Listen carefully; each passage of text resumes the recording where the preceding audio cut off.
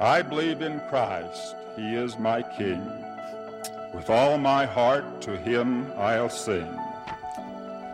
I'll raise my voice in praise and joy, in grand amens my tongue employ. Scriptures reveal the divine desires of the Lord in our behalf. Each of us should have a burning desire to search the Scriptures diligently and daily to seek the will of the Lord in our life. Brothers and sisters, on very thin pages, thick with meaning, are some almost hidden Scriptures. Hence we are urged to search, feast, and ponder. If you are lonely, please know you can find comfort. If you are discouraged, please know you can find hope. If you are poor in spirit, please know you can be strengthened.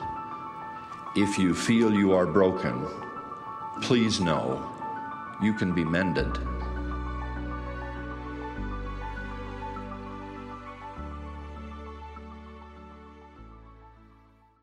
Welcome back to Go and Do. This week we have Alma, chapter 53 through 63. We hope you enjoy it. The cool thing about these chapters is we get some of the best stories from the war chapters. We get the army of Helaman, the stripling warriors, Helaman's little army, it says in the manual, of 2,000 young Nephites. And it's interesting because these are the children of the anti-Nephi Lehis, right? Who made a commitment not to take up arms. And there's this moment in the chapters where they start to, it kind of mentions how they've been protected under the Nephites, and they've lived in their land and they've benefited from their protection for a long time. And they started to feel like the burden was too great because there was so much happening, and they felt a responsibility to help. And they were at the point of taking up their weapons again.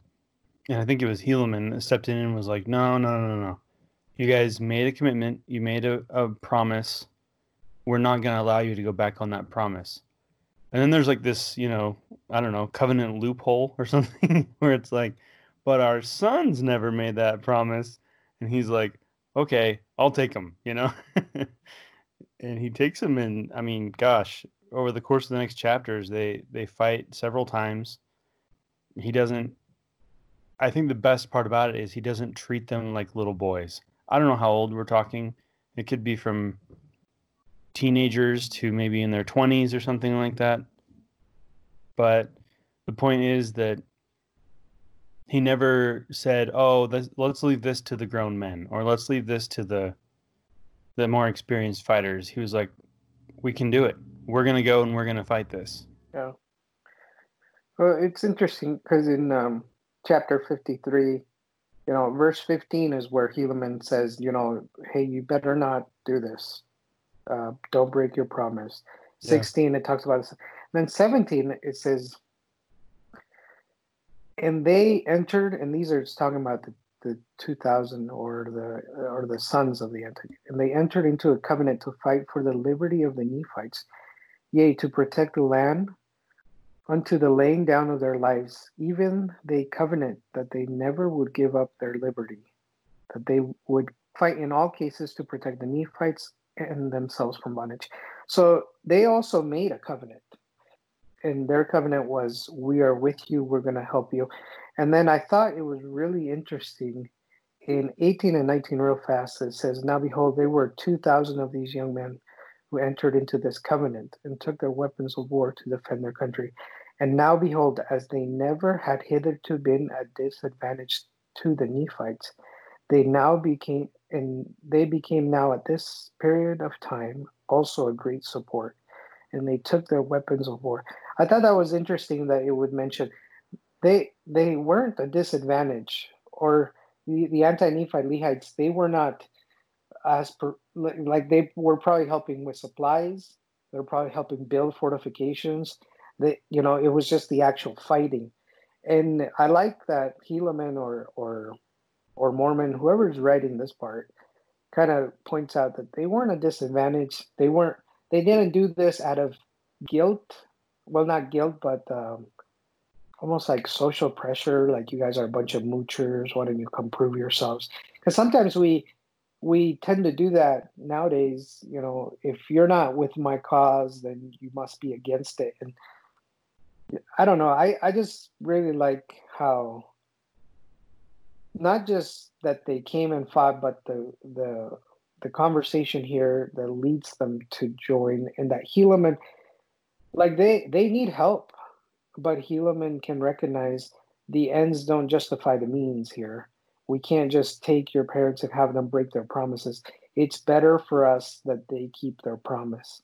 And then the young man, it's better that you make these covenants, and that you are willing to fight for freedom. And they didn't know that they were going to be magically protected, right?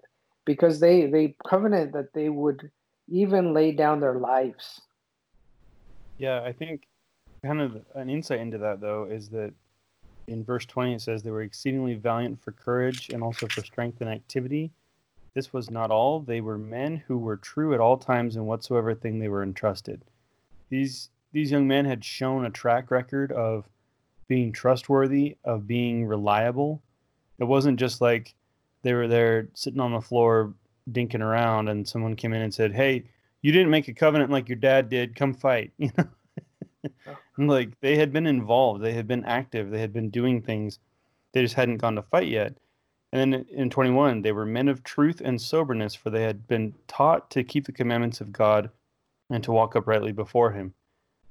I think that even though these parents had made a commitment not to fight, I think they probably set the example also for their sons, saying, we're not involved in the combat of all of this. We made a covenant with God that we would never do that again. We've done enough of that in our lives to know that that's going to lead us down a bad path.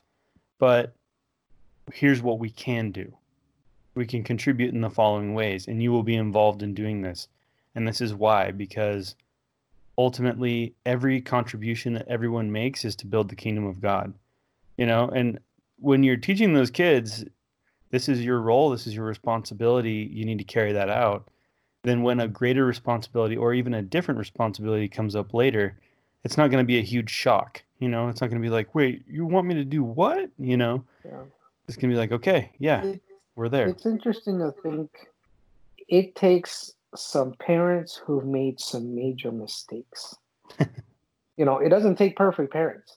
It takes parents who understand what it was like to be bloodthirsty, to be idolatrous, to be, not keeping the commandments, and then receive the gospel and be able to appreciate it so much that they were able to, hey, how do I teach my kids the right way? I don't know. I just think they must have had really good parents that were really good at teaching them the good and the bad, so they could understand why the gospel is important, why it's important to be valiant, why it's important to be obedient. You know what I mean?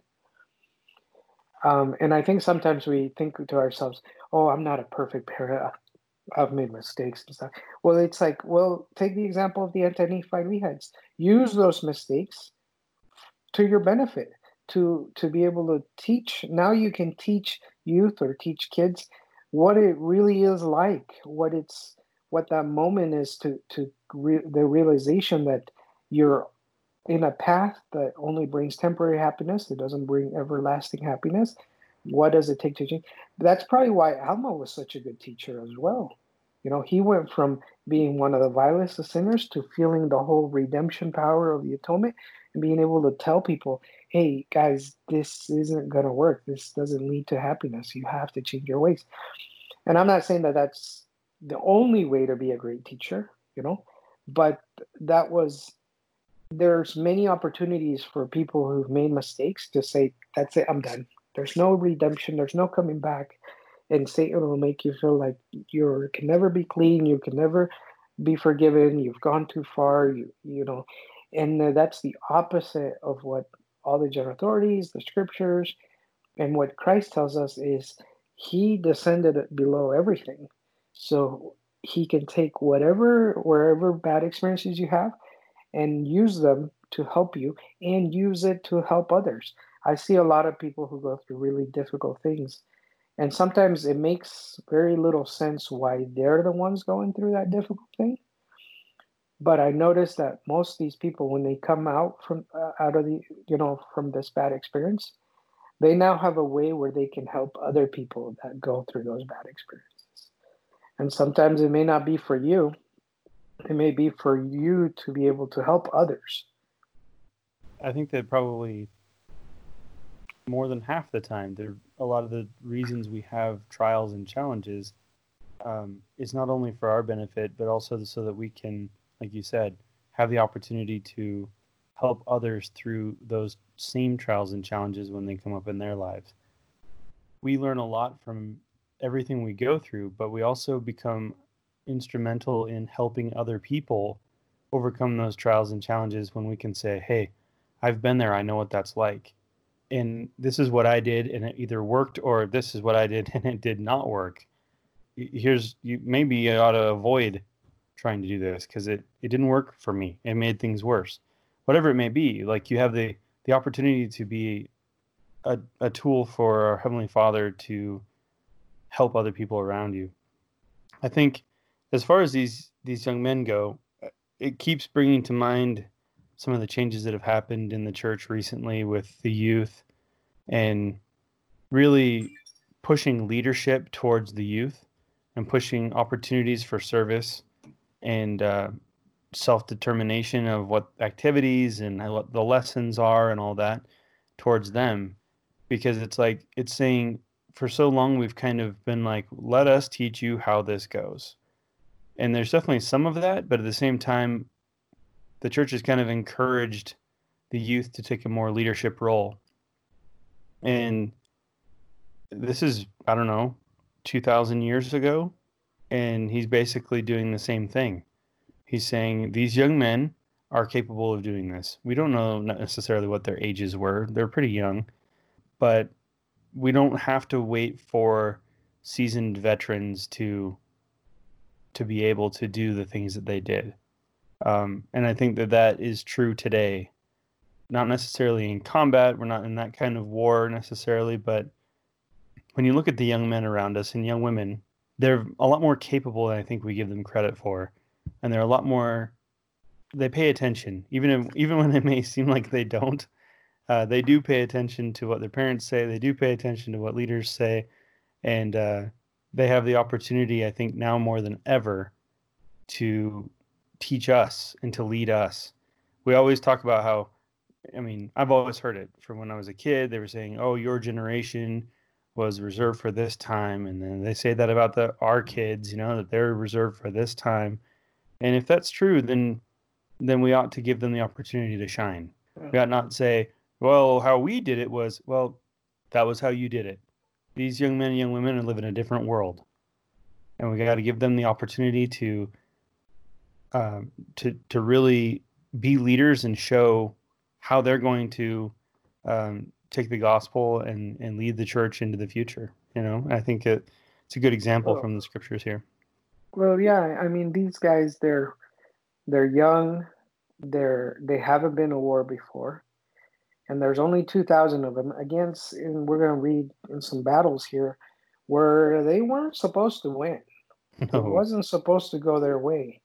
It didn't make logical sense, but it did work out. And that's what I think sometimes the Lord, when he says something like, hey, through his prophet, he'll say, hey, just go bathe in the Jordan River 7 times. Well, that doesn't make sense. There's greater rivers than this in Macedonia. Why would I? Come on. You're not even going to come out. You send your servant. We tend to look at these stories and think, it makes sense looking at them, but we forget to look at in our lives the things that has been asked of us. Something like, read your scriptures every day, say your prayers. Oh yeah, but you don't understand. I have a really big problem at work. Yeah. But take time to go on a walk and maybe think about it. Pray to the Lord. No, but you don't understand. my problem has to do with this IRA and this 401k thing and blah, blah, blah, blah, blah, blah, blah. And you're like, okay, well, who are you going to be? I think this next part is interesting, this next chapter with Amram, which he's the brother of Amalickiah. Yeah. Amalickiah. And then at the beginning, it kind of tells us in chapter 54 that he sends a message to Moroni saying, I want to exchange prisoners. And then Moroni is very happy about this, but then he kind of counter offers and says, you have women and children with you, not just soldiers. I'll trade you one prisoner for the man, his wife, and his family. And then he kind of goes off on him, in verse 4, 5, 6, when he tells him in verse 6, let me tell you something about the justice of God and how his mighty axe hangs over you, and how in 7, the awful hell that awaits to receive such murderers as thou and thy brother have been. And then he keeps going, and then in 11 he says, behold, it supposes me that I talk to you concerning these things in vain, or it supposes me that thou art a child of hell. Therefore I will close my epistle by telling you that I will not exchange prisoners, save it be on conditions that ye will deliver up a man and his wife and his children for one prisoner. If this be the case, that ye will do it, I will exchange. And behold, if ye do not do this, I will come against you with my armies, yea, I will arm my women and my children, and I will come against you, and I will follow you even into your own land, which is the land of our first inheritance. Yea, and it shall be blood for blood, yea, life for life, and I will give you battle even until you are destroyed from off the face of the earth. And behold, I am in mine anger, and also my people, and ye have sought to murder us. So you get the sense that they've had enough. Yeah. They are just upset. And he's just calling him out. And he sends the epistle, and then Amram, he writes back and says, well, I'm angry with you. I'm brother this, and you've murdered my brother, and we have the right. 17, your fathers did wrong my brethren, insomuch that they did rob them of the right of government. So they're kind of doing the old Laman and Lemuel argument, and if you will lay down your arms and subject yourself to being governed by us, yada, yada, yada. He keeps going. But then in 20, nevertheless, I will grant you prisoner exchange according to your request. Mm-hmm. So he's, puts off this, but, he says, because I would rather have food for my bread. I don't know. I think Moroni scared him a little bit. I think he was realizing, let's just exchange prisoners, get this thing over with. But he's trying to save face. Yeah. And at the end, verse 23 and 24, I find the most interesting. I am Amram, the descendant of Soram, whom your fathers pressed and brought out of Jerusalem. That's a lie right there. Soram was given a choice by Nephi, and he was more than happy to join them. And he's making it sound as if our forefathers, my forefather Soram, you guys forced them to come out here and you wronged them. And then in 24, behold, I am a bold Lamanite. Behold, this war hath been waged to avenge their wrongs, and to obtain their rights of government. So first of all, Amram was a Nephite.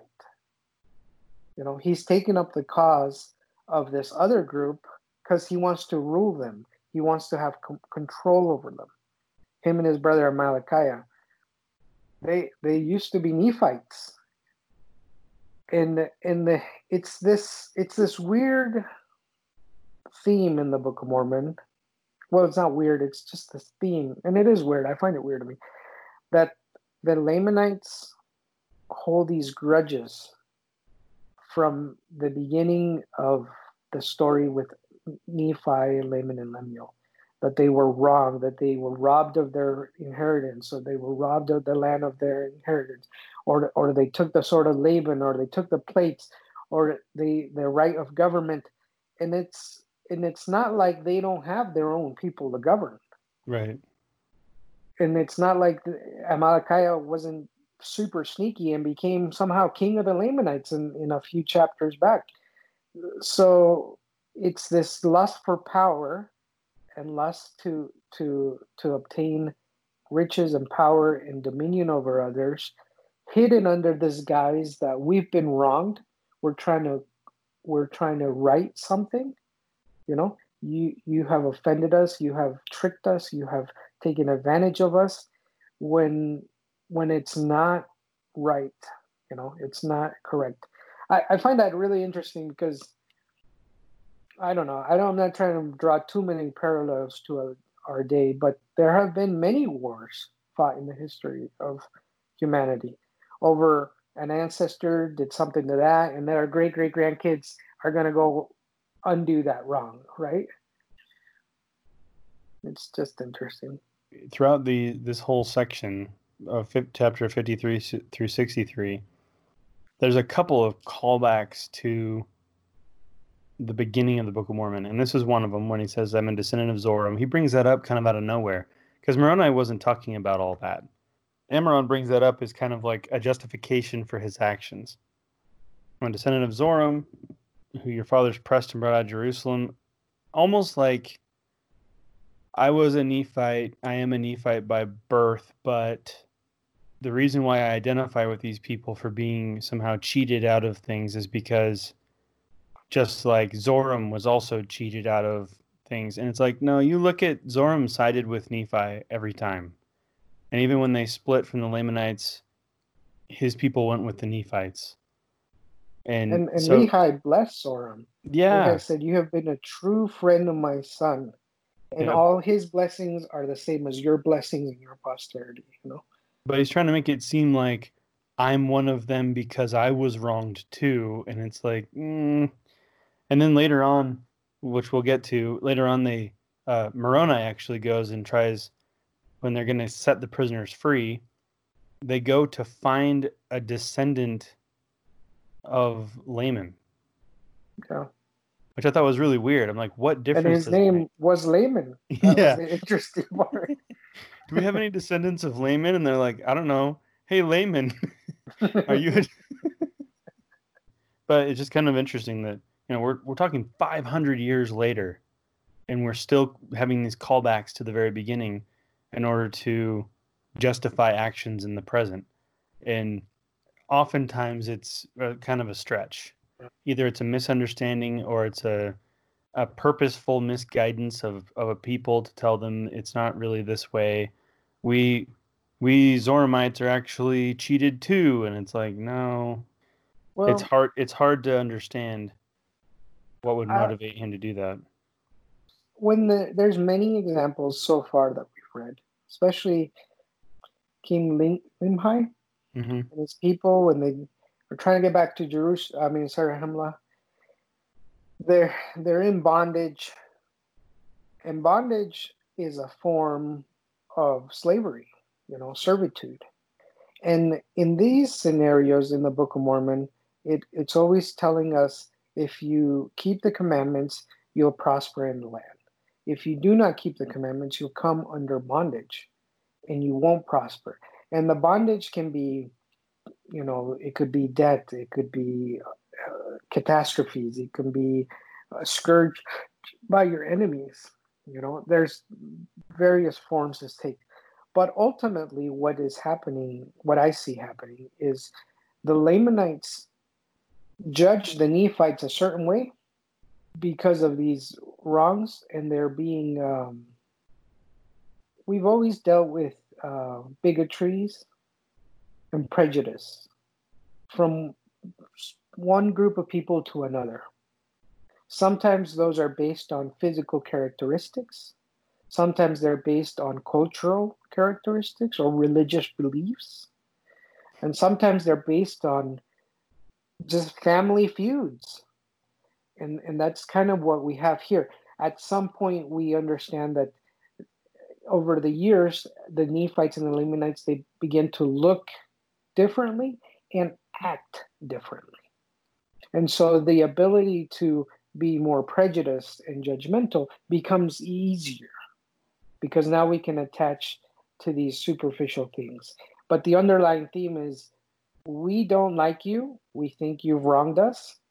And because of what I've been told or I've been taught how you are, I will judge you that way. And therefore I hate you and we should fight, type of thing. Which is very similar to the way we live right now in our world. For the most part, almost everyone agrees in our society that judging someone because of their physical appearance or characteristics is wrong. We have commercials and things about that. But then we take other things, maybe cultural characteristics, maybe beliefs, and we're okay attacking each other for those things and saying, oh, I'm an atheist. I'm on the side of science. You know, you'll say something like that. I've heard comments like that. And it's like, what? You know, we make these statements that are already divisive and only include our group, but segregate others and treat others in a very biased, judgmental, ignorant way. And we do that. We doing that for masks. We're doing that for this. We're doing that for schooling, for religious beliefs. And it's very similar to this kind of framework where, I don't know, I just, it's like reading these chapters right now, it's like, that's exactly kind of what we're going through. Yeah, in a lot of ways. So then, even though Emerron says, yeah, fine, we'll do the exchange, Moroni refuses to exchange prisoners in chapter 55. And it actually made him more mad, the stuff that he'd said, because he says he knew that Emerron had a perfect knowledge of his fraud. Yet he knew that Emerron knew that it was not a just cause that had caused him to wage a war against the people of Nephi. He's basically saying, your answer is so much a lie that you're justifying this, that he was like, forget it. I'm not exchanging any prisoners. It's almost like you fear he's so far gone that I can't even trust this deal we're going to make, you know? Yep. Like, and he's like, I know the place where the Lamanites do guard my people, whom they have taken prisoners, and as Emerron would not grant unto me mine epistle, behold, I will give unto him according to my words. Yea, I will seek death among them until they shall sue for peace. So he's like, I told him what I was going to do. He came back with this bogus response. And like you said, there's no reasoning with this at this point. You know, we can go back and forth and try and negotiate, but he's just going to say that they've been wronged and that they're justified. And I got to take matters into my own hands here. And that's when they go out and they find Laman, the descendant of Laman. Send him in as a spy, kind of, with a group of guys. Yeah. DoorDash. It's a DoorDash, your Grubhub of wine. But it's funny because he doesn't go in and be like, hey, here's some wine, guys. He goes in with the wine, and they actually ask him for it. And he said, well, let's wait till we go against the Nephites in battle. And then they wanted it even more, and they drank a bunch. So I don't know what the plan originally was. If they were like, just take this in there and then start popping corks when we show up to fight them. And so they're fighting drunk. If that was the plan, because he's kind of like, no, I don't want you to drink this right now, you know? Or if it was, tell them no and they'll want it more, and then they can drink it all and we can sneak out. Or what exactly it was. But in any case, it works because they get so drunk that they pass out. And then they throw weapons over the wall to all the prisoners. And on the outside, they surround the Lamanites as well. So by the time they wake up and they're sober again, they're completely surrounded inside and outside with people with weapons. I like in verse 18 and 19, where it says, behold, they were drunk, and the Nephites could have slain them. Yeah. But behold, this was not the desire of Moroni. He did not delight in murder or bloodshed, but he delighted in saving his people from destruction. For this cause he might not bring up upon him injustice. He would not fall upon the Lamanites in the street. You know, I just think Moroni had such sense of honor. He knew that he could accomplish what he needed And he would be doubling his prisoners because he's about to take on more prisoners and free his people and didn't have to slay them. And that's very different than I think how Ammoron would do things, you know.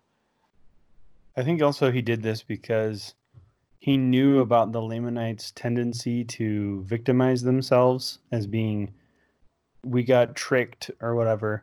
And he knew that if he went in and got them all drunk and then killed them, there'd be a greater likelihood that they would look at that as Nephite treachery, you know? Instead, he's like, look, let's get them drunk. They go in, they willingly consume this alcohol. They get completely drunk, and then we're not going to kill them. We're just going to surround them and take them prisoner. That way, if anyone ever looks back on this and is like, this was wrong, they can be like, look, we didn't make them drink the wine. They drank the wine. You know, they drank it themselves. I think he was just like, that would be taking advantage of a situation that would not have been fair, you know? This was very fair. It was like, look, we brought wine. You happen to drink it. That's your decision. I think it's interesting, too. In verse 29, there's many times that the Lamanites attempt to encircle them, so trying to use their own tactics against them. But in these attempts, they did lose many prisoners, and 30. And many times they attempt to administer their wine to the Nephites, that they might destroy them with poison or with drunkenness. And this is a part that's nice. But behold, the Nephites were not slow to remember the Lord their God in their time of affliction. They could not be taken in their snares, yea, and they would not partake of their wine, save they had first given it to a Lamanite prisoner. And they were thus cautious that no poison would be administered among them. For if their wine would poison a Lamanite, it would also poison a Nephite. And thus they did try all their liquors. It almost feels like because they remember the Lord, they were able to slow down, think things through, and use prudence. And be prudent and use wisdom and not fall for these snares. Where I think that the Lamanites are very quick to fall for these snares, fall for these same traps. Well, it seems they're a lot more emotionally motivated. Not so much thinking things through, but just kind of like, hey, there's wine. All right, you know, party.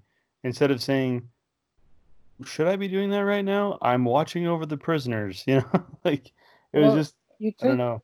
You take someone that has a bad temper, that's easy to anger, and how long of you being around that person do you realize they're very predictable? Yeah. And then if you realize those two things, then the third one is you can easily manipulate them. And that's kind of the world we live in, where someone can throw a post out there that's very inflammatory, and you know you're going to get these people that are going to support it and push their agenda, and you're going to get these people that are going to be offended and try to defend it and throw mud back at the other group, right? Yep. And it's so predictable. And what people don't realize is you become so predictable, you're falling for these snares. You're becoming manipulated. I don't know. I just feel like if you try your best to put off the natural man, to listen to the enticings of the Spirit will give you revelation. And revelation is the precise actions you need to take for this specific situation that will help you be aligned with the Lord. And those actions are going to change from time to time based on situations, based on motivations, based on who's involved, based on the timing of the Lord and your own preparation and worthiness and all those things, right? But it will make it so today the answer can be A, but tomorrow the answer is B. And what the natural man does is no, every day the answer is A. Every day. You push me, I'm going to push you back. Yep. You steal from me, I'm going to try to take advantage of you. You know, the same thing, and you become so predictable, and you think you're in control, but in reality, you are being manipulated. And then you get people that say those comments, oh man, man, that guy made me so angry. It's like, so what? You're saying that situation or that event controls all your emotions and actions, and therefore you have no agency. Yep. It's I don't know. I just see the Lamanites kind of like that, and it's kind of funny. I like their logic here, because if it would poison a Lamanite, it would poison a Nephite. And not only that, but that they try to do the same thing back to the Nephites. Kind of like, okay, we got to get our people back. What do we do? What if we did the same thing they did to us? You know? What if we make them drink wine and then surround them? And they're like, yeah. Then they go and they try it. It doesn't work. I don't know how many times. It's kind of like those colonial battles, where you would get mass of people just standing, 30 feet from each other, aiming their muskets, and everybody just fires. Yeah. And it's like, so who wins? Is it just luck, or whoever has the most people left standing? We have Helaman and Antipas. And then we have Moroni and like Lehi and so it almost seems like there's like two battle fronts happening. And they begin to send epistles to each other to let each other know what's happening on the other side. And I don't know, it'd be really cool to know where these battles took place, like, as we look at North, South, Central, South America, that whole area, and kind of get an idea. It'd be interesting to see the time frames and the distances, and because you're talking, from some of the numbers here, you're talking thousands of people fighting, and in order to raise, an army of like 100 soldiers, you probably need like 600 civilians, family, kids, farmers. I'm making those numbers up, right? But it just seems like, and to be able to send them supplies, and we're going to get into that part where the battles start raging on. There's cities being taken and fortified and lost and retaken. And there's this desire for troops and to can you send us help? Can you send us help to this side of it? And I would, if there was like a movie that would show the background, like, hey, we're in this town. Who's training the troops? Mm-hmm. Who's like, how do you package these supplies? What are you sending? Sugarcane and coconuts and I don't know, dried pork. I don't know, it'd be interesting to know that kind of thing. Well, not only that, but just in chapter 56, it says verse 1 was about 62 BC, verses 2 through 19, 66 BC, and verses 20 through 57, 65, and 64 BC. So we're talking years are going by. We're reading it one chapter about movements here, movements there, and running back and forth, and so and chasing so-and-so into a trap, but potentially 4 years in one chapter. That's substantial, That's a long time that's gone by in all of this. And you think the American Civil War lasted 5 years, essentially. Yeah. And it's affected everything after that, in many ways. Imagine wars that are like this, that are going on for years and years and years, and then a little bit of calm, and then more war, and then a little bit of calm. Like, I wonder if there wasn't like a warrior class of people who that's their role, almost like Spartans, that we are the warrior class, and maybe we're not called on to fight all the time, but there is next war still we're needs there. To be farmers. Yeah. They still need to have food and supplies and clothing and weapons. Somebody's got to be making weapons. Or the next kind of section in the lesson is we can choose to think the best of others and not be offended. And this is in reference to Helaman kind of getting frustrated with the government about not sending additional support. He felt very wronged. He felt like he was being kind of left out on an island out there. And his Helaman? What? Or is it Moroni and Cahoran? No, that's before. Okay, never mind. You're right. Yeah, I think he'll. Well, it's a kind of a similar situation, between Moroni and Pahoran, because he gets mad at Pahoran by saying, "Where's our support? Where's our additional this and that?" And Pahoran then writes back to him, kind of like, "Look, dude, here's what's going on. Like, before you get mad, we're dealing with our own situations over here." And they kind of make amends at that point, kind of like, "Okay, well, we'll send you support."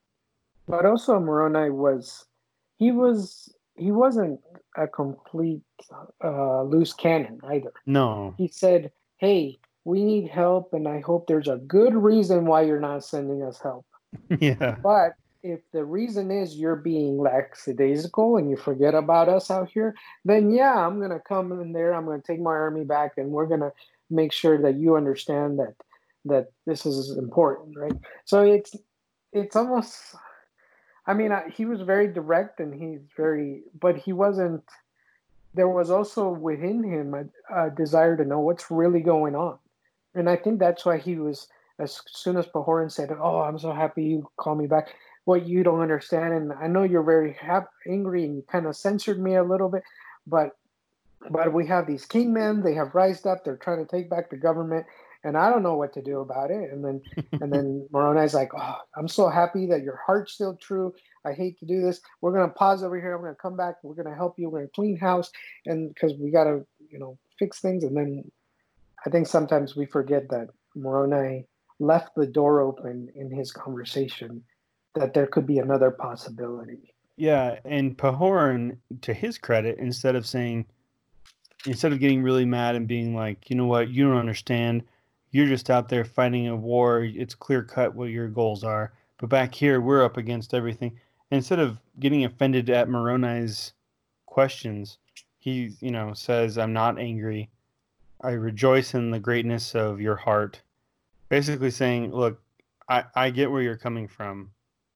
I do not seek for power, save only to retain my judgment seat, that I may preserve the rights and liberty of my people. My soul standeth fast in the liberty in which God hath made us free." He's saying, "Look, I'm still on your side. I'm not mad at you for being mad at me, but you really need to know that there's a serious situation happening here, and that's why I haven't been able to support you." Because he could have escalated things, right? Moroni writes to him saying, "What the heck, man?" He could have escalated things and said, "No, you know what? You take care of yourself. We got our own problems." But instead, he started to calm things down by saying, "We're on the same page. I'm still on your side. I'm just really pushed to my limits right now." And that's when I think Moroni was able to recognize, yeah, this is not a good situation. He needs help. There's a quote here from David A. Bednar about being offended and about how to avoid taking offense. He says, "Recognize that being offended is a choice.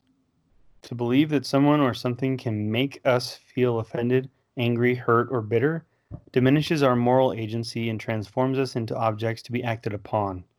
As agents, however, you and I have the power to act and to choose how we will respond to offensive or hurtful situation."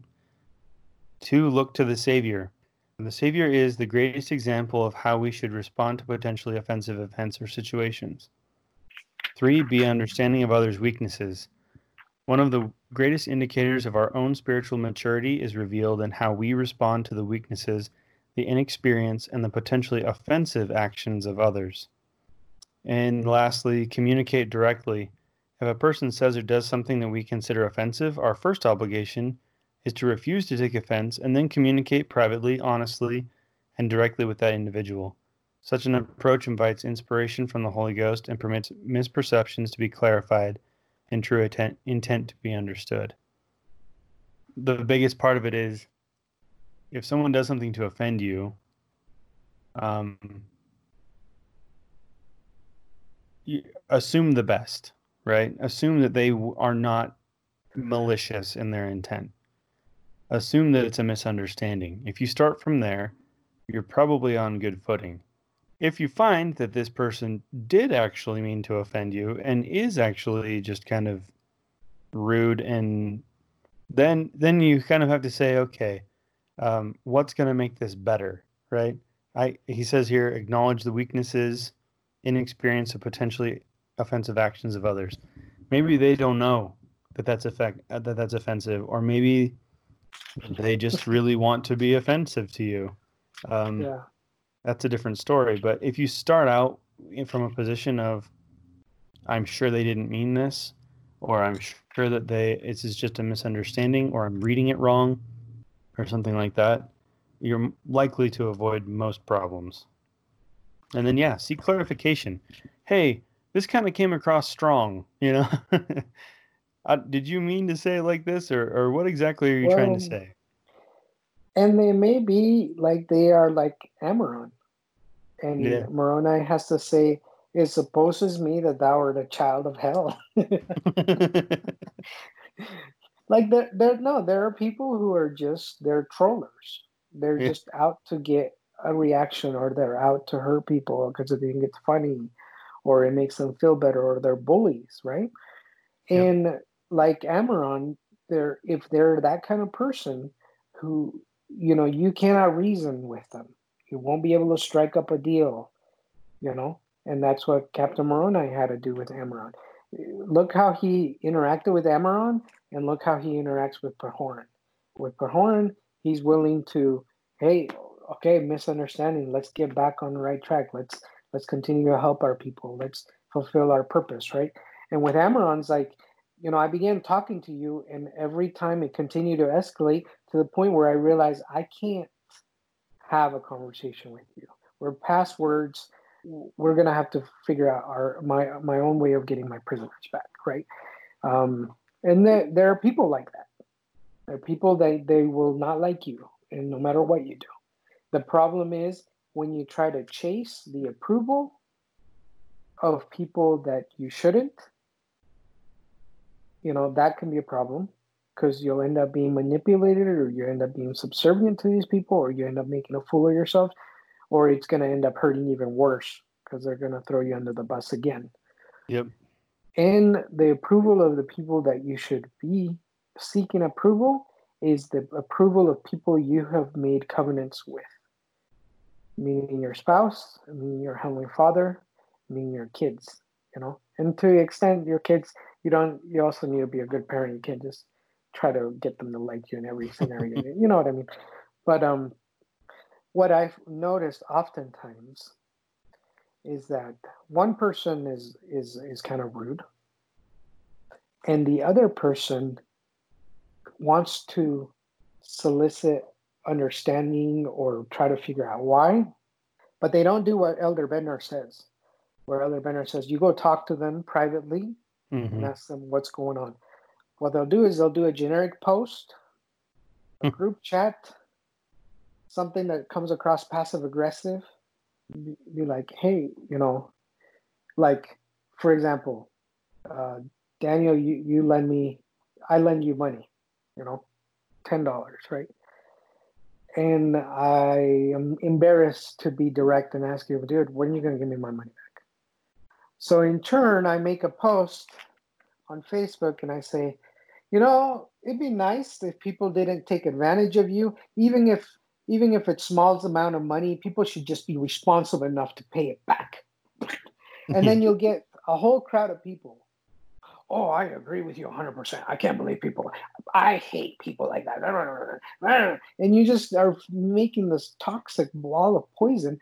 Meanwhile, you may not even check Facebook, or you do check Facebook, and you're like, "What the heck is he talking about me?" Yeah. What kind of a jerk? And then you start your own thing, and then nothing. And that's one of the things that we've gotten to. We've diluted our ability to have meaningful conversations with people by making these broad, open social media blasts or memes, or no, I don't know. Memes are funny sometimes, but these things, and we do that for causes too. There's a cause, like, hey, we don't want any more guinea pigs slaughtered at restaurants, and instead of talking to restaurants, talking to people who actually can do things, you'll just make a post, get people riled up, and nothing ever happens. And when you end up, it's creating more offense. the offense breeds more offense and offense, and before you know it, you're divided, you're not liking, everybody's picking sides, you're getting your arms ready, you're ready to battle. And it's like all started because of an offense. This whole book is an offense. Some brothers did not get along, and to Nephi's credit, he forgave his brothers many times. And even when they tied him up, it says, and he frankly forgave them. And then implored them, pray to the Lord, ask for forgiveness, change your ways. So it's not always, you won't always be able to change the entire outcome. Some people will continue to be offended, but you don't have to let it continue to poison you and drag you down. And you definitely don't have to continue adding to the toxic venom out there, and perpetuating even more offense. It's one of those things where you have to keep in mind what's the actual objective of all of this. When you start getting offended, like Elder Bednar says, you're relinquishing your agency, and like you mentioned earlier, also, you're relinquishing that agency. You're letting someone else control you, control your emotions and thoughts. And people will do all kinds of things and say all kinds of things that they either mean or don't mean in the moment. But really what it comes down to is, what's the bigger picture? What would Jesus do? We say that kind of thing all the time. What would Christ do? We'll live a Christ-like life. People did some of the meanest, harshest, cruelest things to him. And every prophet in the scriptures, I mean, people getting stoned, kicked out of cities, and what would they do? Well, they would say, I'm doing this for God. The bigger picture is in my mind, I'm doing this for everyone. I'm doing this for my brethren. You look at even Helaman in chapter 62. Helaman goes to fight. He takes the stripling warriors. He's their captain. He takes them around and he fights wars. But then in chapter 62, he comes back, and in verse 45, Helaman and his brethren went forth and did declare the word of God with much power unto the convincing of many people of their wickedness, which did cause them to repent of their sins and to be baptized unto the Lord their God. And it came to pass that they did establish again the church of God throughout the land. Yea, and regulations were made concerning the law, and their judges and their chief judges were chosen, and the people of Nephi began to prosper again in the land, and began to multiply and to wax exceedingly strong again in the land, and they began to grow exceedingly rich. What was the point of all that fighting? What was the point of all of that? It was to be able to reestablish the church, to be able to reestablish the gospel again. That's the bigger picture they have in mind. They probably could have wiped out the Lamanites at some point in all of this. Just wiped them out. They win a war, they could have just kept going and killed them all. But that wasn't the point. The point was, okay, we got to stop all this fighting. We got to get to a point where we can reach peace so that we can reestablish the gospel again. Yeah. As you mentioned that in verse 61, when Pahoran writes back to Moroni and lets them know, hey, there's this insurgency, these king men have risen up. Why don't you come help me? Because I could use some military help, right? But in chapter 14, it says, therefore, my beloved brother, Moroni, let us resist evil. Whatsoever evil we cannot resist with our words, yea, such as rebellions and dissension, let us resist them with our swords, that we may retain our freedom, that we may rejoice in the great privilege of our church and in the cause of our Redeemer and our God. And then in 15, he says, hey, come to me quickly, leave Lehi and Teancum in charge. They kind of know what they're doing, and they have the Spirit with them. But then at the end of that verse, in 15, it's interesting where he says, according to the Spirit of God, which is also the Spirit of freedom, which is in them. And I thought that was really interesting when he said that, because the Spirit of God is the Spirit of freedom. And you look at our Heavenly Father, He gives us all agency to do good or bad. And we often argue about, why does God let bad things happen? Yeah. And it's a difficult topic to think about, especially when you are the one affected by a very bad thing that was outside of your control, or someone else's agency that they they abused and hurt you and hurt someone you love with, right? But freedom is the opportunity for you to use your agency to choose good or to choose evil. And if you choose evil, there are bad consequences. And if you choose good, there are good consequences, but bad things may still happen to you. Like the 2000 Scripting Warriors. They win some miraculous battles, and it's miraculous because none of them died, but they were injured. Yeah. Suffer, you know. And it's kind of like with our Savior, he can turn all of our misfortunes and sufferings and scars. He will eventually heal everything that's happened to us. There will be a time when all the wrongs will be righted, and it's because of the atonement of Jesus Christ. Now, that can give us comfort now when our wrong is not yet righted, but we can hope. And there's going to be some chapters later in this Book of Mormon where they're going to talk about hope. That you need to have hope. You need to continue to have charity and hope for even a better place after this life, where things will be corrected.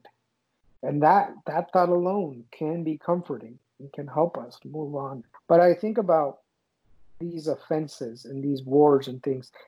And for us to be disciples of Jesus Christ, to say to ourselves, we are following Jesus Christ in his teachings and we want to be like him. One of his greatest attributes is his ability to forgive. He went through the atonement so he could know us, so he could forgive us. He subjected himself to something terrible that he didn't have to go through. He did not deserve it. But he did it so he could understand us and forgive us and heal us because he loves us. We may at times be subjected to terrible things, so we too can learn how to forgive, even when we didn't deserve it. How is that not understood as we say we're going to follow Jesus Christ? The one individual, we're going to follow and emulate him and follow his footsteps. The one individual who went through things that were totally not fair, not his fault, and he didn't deserve. How can we think that we would go through anything different?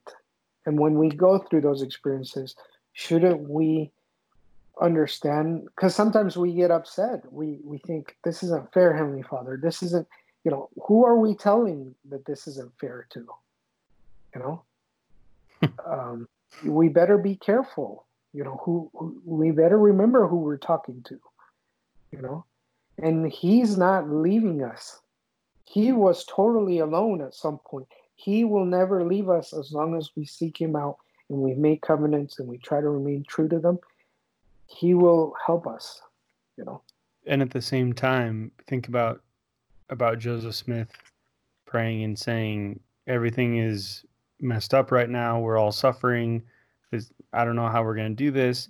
And he doesn't say, you want to know about unfair? Let me tell you about unfair, Joseph. Instead, he says, this will be but a moment. You're going to be okay. And I think that that's the biggest message for us from him is not only did I go through all of that unfairness for you, but if you are righteous and you use the atonement for your benefit, you can overcome anything. And it doesn't matter how bad or how offended or how many people turn their back on you. The Lord will never do that. Yeah. He'll always say, look, follow the commandments, do what you're supposed to do, and all of these things will be but a small moment. And it may feel like it's the end of the world, but believe me, I've seen the end of the world, Yeah. And it's not, and you're going to be okay. I think a lot of that right now, a lot of the anger and frustration that's out there is because of the trials that we're all going through that we're not used to going through.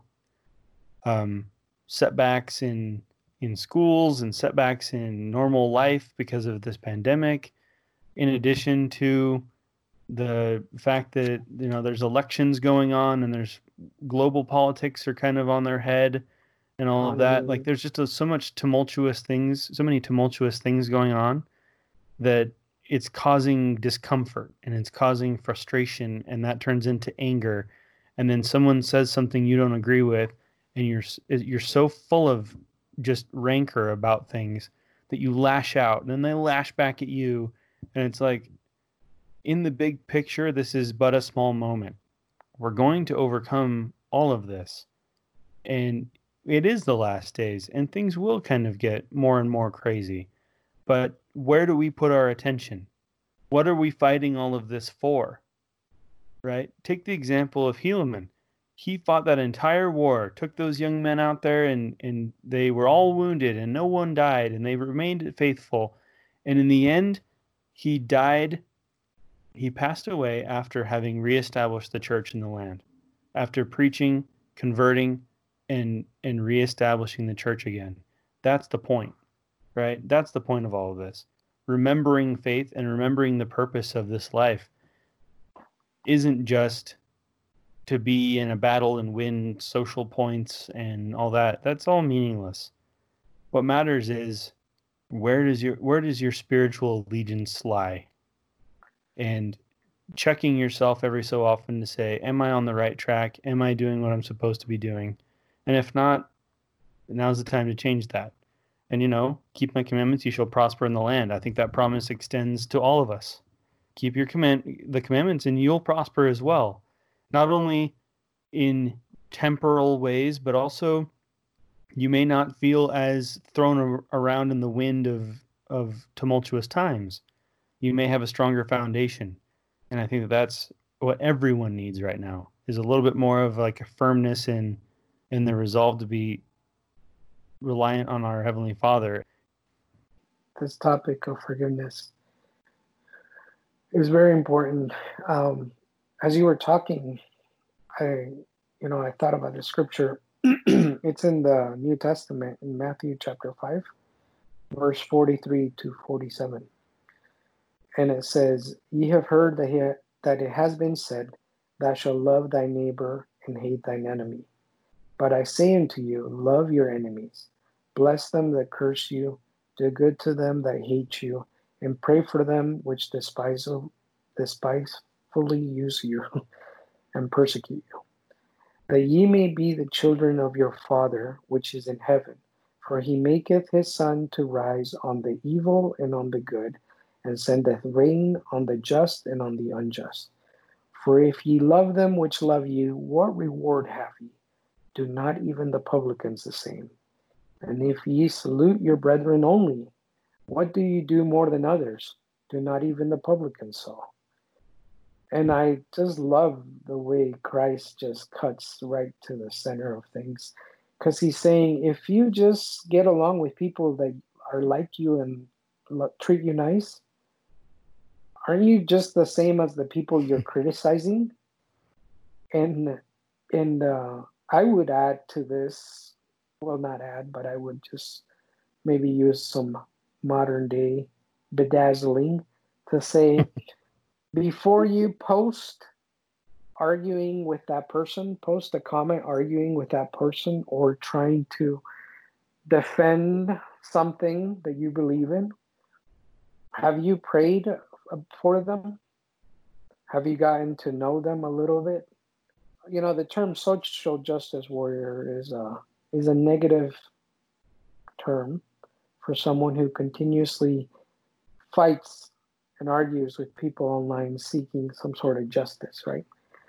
But let's be careful that we don't become religious justice warriors out there just hammering people away with the method that has been given to us is to minister, not to repost, not to reply, not to, make passive aggressive blanketing comments out there. The method that the Lord has asked us to help our neighbors, to increase our missionary opportunities, is to minister to others, to view them as Christ would view them, to serve them. And I think we forget about that serving someone, we always look at servants as if they are lesser. And that's when Christ would say, he who is greatest among you, let him be thy servant. The Son of Man did not come to be served, but to serve others. And we forget that. We think that we're going to win this battle of ideology by just using the same tactics the enemy uses. And that's not what these scriptures teach us in the war chapters, and that's not what the Savior teaches us in the scripture. We win the battle most of the time by even denying the battle at all, by controlling ourselves, by not giving into the natural man. And when it's time to fight, we do it in the Lord's way. It's an interesting thing that before the war chapters, we were given chapters that were about persuasion, were about missionary work, that showed and would tell us, you will see that the word had more power over the hearts of man than the sword. Mormon tells us that. And here's the example. There is a time for war, there is a time for conflict, but we should be like Captain Moroni, only use the amount of conflict that is needed and nothing more. Be careful we don't become bloodlust and blood hungry and out there trying to cancel people or trying to mic drop on people continuously on Facebook or Twitter or wherever, right? As if we're just laying waste to a bunch of people that don't matter and opinions that don't matter or people that are wrong, and we forget to look at them and say, these are children of our Heavenly Father as well. These are our brothers and sisters. What have you done to minister to them? And it may be that the best thing you can do is not engage in this method. Go find someone you can engage person to person and talk to them. Because that's how the world really is going to be changed. It's going to be changed one minister, one missionary, one conversion, one person at a time. It's not going to be one magical post with links and weird comments that all of a sudden people are going to break down in their basement and agree that you have revolutionized the way they look at life and they now are ready to be converted. Right. It's not really going to happen like that. Well, and it's clear that the Nephites won this round of battles, but the peace and prosperity wasn't established in the land again until the church and the gospel were brought back into the equation. The fight is sometimes necessary, but when it comes down to it, what makes ultimate change and what makes a difference is the gospel. You look at all the problems that exist in the world right now, every conflict, every dispute, and the solution in the long term is the gospel. It's not, like you said, it's not some big long paragraph of supposedly irrefutable facts. It's the gospel. Teaching each other tolerance and an understanding, and also teaching each other, here are the commandments. This is what's right and this is what's wrong. And helping each other. I think that's really, really wise what you've said, that we've been told to minister to each other, not to convince each other of the truth, not to persuade in a coercion type way, but to minister. Christ didn't go around telling people, do this or else. The only times he ever brought that up was, here are the laws and here are the consequences of those laws. He was kind and loving and patient to people who didn't expect it. Yeah. To the sinners, to the Samaritans, right? And there are many examples where it showed that the Samaritans were actually living more of the spirit of the law, and he was very harsh and critical of those who had the law and should have known better, and were supposed to be the teachers and the leaders, and they had perverted things so they could get gain. And those people are us. We have every opportunity to know better. And if we're found not knowing better and having done better with all the blessings and opportunities we have, we better get ready for some chastisement that's not going to be pleasant. It is the people that are ignorant, that are out there doing whatever that we perceived as the sinners, that are the ones that will get the most mercy, because they don't have the law. They don't have these scriptures. They don't have General Conference. They haven't made covenants. Once you do, then more is expected of you. Yep. But sometimes we look at the Pharisees and Sadducees and we look at the things Christ said to them about being hypocrites and stuff. And we're like, oh, that's how I need to treat so-and-so over there. It's like, no, they don't have the law given to them. You do. You need to be extra careful. You know, we are much more likely to be like the Pharisees than anybody else. Correct. Because we have the truth and we have the fullness of the gospel accessible to us. And we have the greatest likelihood to be prideful about that. We have the greatest likelihood to try and use that as some sort of leverage against others on I'm better than you, which is exactly what the Pharisees did. So we really need to be careful about how we use the light and knowledge we've been given in a productive way rather than in a condemning way, because then we are no greater than even the Pharisees were.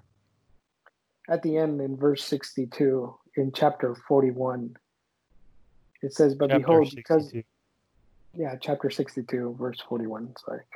But behold, because of the exceedingly great length of the war between the Nephites and the Lamanites, many had become hardened because of the exceedingly great length of the war. And many were softened because of their afflictions, insomuch that they did humble themselves before God, even in the depths of humility. And I really like that, because the war affected everyone. Some became bitter and some became humbled. And then it just goes to say in 43, Moroni yields his command to his son Moronihah, and he retires as his own house, that he may remain, which I think it's a very well-earned retirement. And then Pehoran did return to his judgment seat. Helaman did take upon him to go preach the word of God. And 45, I really liked, therefore Helaman and his brethren went forth and did declare the word of God with much power unto the convincing of many people of their wickedness, which did cause them to repent of their sins and to be baptized into the Lord their God. And it came to pass that they did establish again the church of God throughout all the land. Yea, and regulations were made concerning the law, and their judges and their chief judges were chosen. And the Nephites began to prosper again in the land, and began to multiply and to wax exceedingly strong again in the land, and began to grow exceedingly rich. And this is the best part. Notwithstanding their riches, or their strength, or their prosperity, they were not lifted up in the pride of their eyes. Neither were they slow to remember the Lord their God, but they did humble themselves exceedingly before him. Yea, and they did remember how great a things the Lord had done for them, that he had delivered them from death, from the bonds, and from prisons, and from all manner of afflictions, and he had delivered them out of the hands of their enemies. You wonder how many of these people were prisoners that were rescued through these missions that these guys, how many other stories that weren't included in here of things that happened, right? Yeah. And it's just nice, because many times we're used to the pride cycle. As they prosper, they become rich, they forget the Lord, and but this is one of those examples where he tells us it wasn't like that. They began to prosper, they began to be rich, and they didn't forget why they're prospering, who brought them here, and who was merciful. And I kind of really like that as the kind of almost the conclusion of the war chapters. But like 41 says, there were some that these things made them hard and bitter and angry, and some who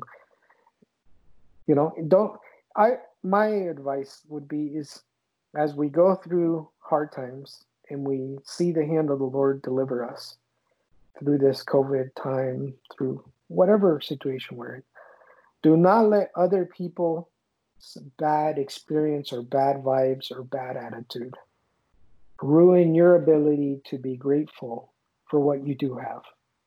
You can be grateful for your country. You can be grateful for your freedom. You can be grateful for your religion and for your friends and your family. You can be grateful for the Lord.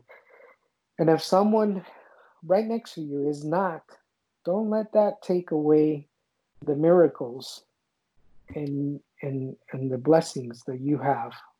Because sometimes we feel like we all unanimously have to feel like this, or else there's something wrong, or it wasn't real. And it is real, and it happened to the Nephites, and some were hardened and some were softened, but those who chose to be humbled were able to see the hand of the Lord in all these blessings and have gratitude and prosperity and stuff. And that ends chapter 63, right? Yep. It's just Helaman gives the records to Shiblon. Yeah, they kind of pass them down, then he gives them to Helaman's son, Helaman. I thought it was interesting, the Haggoth guy that built the ships. Yeah. Kind of a curious guy. I kind of feel like I would be him. I'd be like, okay, we survived that. Can we leave? Can we get out of here? Elon Musk on the day. He's like, we're going to Mars. We're out of here. I built this really big ship, and anybody wants to come, we're going to take off and see what we find. Then he comes back, builds more ships, and then they leave again. And then they're never heard from again. Kind of like to know what happened with them. I know that there's some theories that they're the forefathers of the people that populated the South Pacific. I don't know. Could be true. Maybe not. I don't know. But I would have gone the other way. I would have gone to like Jamaica. But kind of fascinating, that they would include that in there. He's called... There's this one guy, he was really curious, and he just took off.